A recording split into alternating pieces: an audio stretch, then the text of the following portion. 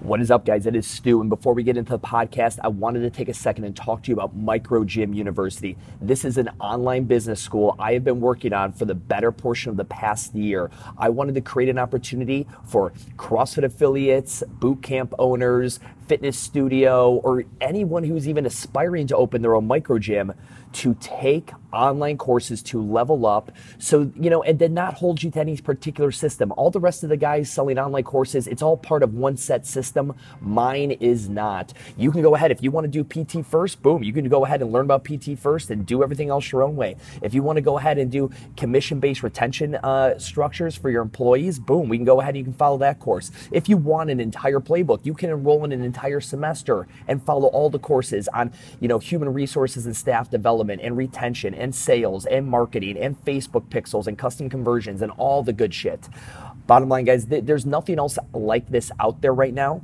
And I want you to go ahead to the link in my Instagram bio at WTF Gym Talk, hit the follow button while you're there, and then go to the link and submit your information so that you can be notified when we'll be doing full enrollment. Right now, I'm just getting the interest of who is interested in Micro Gym University's first semester coming up in the spring. We will only be accepting 50 gyms. So if you're actually interested, go put your name, email, and phone number into that on my bio in Instagram, and then we will notify you when the doors open up for enrollment, and we are only taking the first 50. So leave your credit card at home for right now. Just go ahead and let me know that you're interested in possibly attending either an entire semester or just getting a couple courses a la carte of things that are particular interest to you and your business at this time.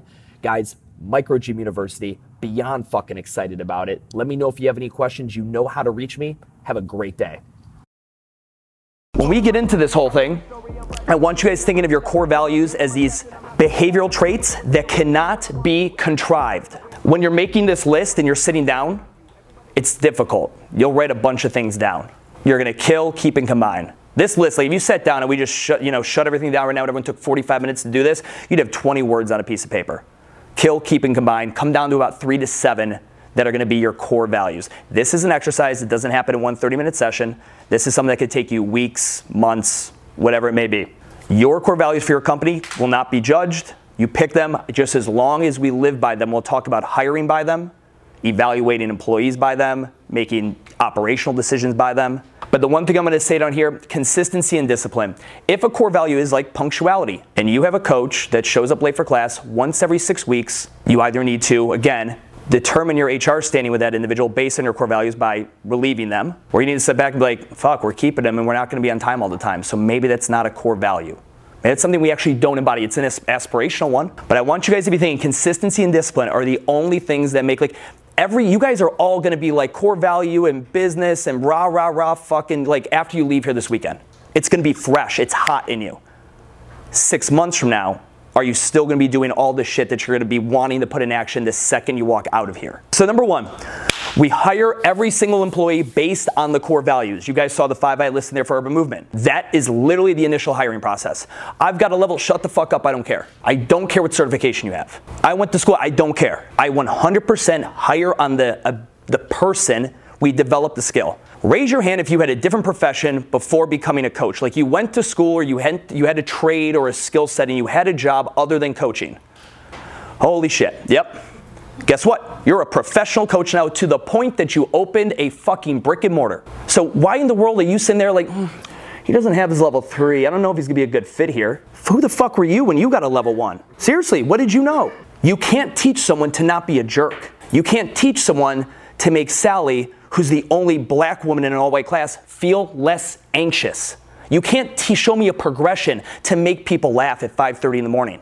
People either have it or they don't. You can teach anyone how to coach a fucking squat. I'm not trying to downplay the ability of our coaches. What I am trying to say is I think a lot of times we look to hire on skill, experience. I want them to have this. A lot of times the stuff we're looking for, we don't even have as gym owners because we just made that flip into this arena recently. So hire every single employee based on core values. And do it where you're almost trying to talk them out of the job. So Dale, listen, every single coach that works at Urban Movement is constantly in a customer first mentality because be endearing is one of our core values. Each coach sends personalized text. We don't stand around on our phones after the workouts like my coaches. After workout's done, they help unload weights, they help put away equipment, They are still there. We have a customer first mentality, and that is one of the logistical things we do in my business to show that every day to the client. Now, Dale, listen, if this is one of these things that doesn't sound like it's going to fit with you, this probably isn't a good job for you. Maybe Dale sits back and you can see kind of the energy draining out of him, and he's like, fuck, I don't want to talk to people after class. Maybe he's not a good fit. Or maybe he comes back and be like, actually, that's phenomenal. The last job I had when I was working at the restaurant, I literally loved, like I would always write personalized notes on the bill. And if I talked with the customer and I found out they had a daughter, I'd always leave a nice note. Tell your daughter I said good luck at her soccer game. I'm like, fuck, this guy's gonna be a perfect fit. He already gets that customer first mentality. I'll hire him on the spot. I don't care what he's got coaching wise. I can teach it. Hire based on the core values, and I promise you, your turnover, no one's ever turned over a coach. He just can't teach the squat real good. He just sucks at coaching the squat. It's rarely ever that. It's always something else.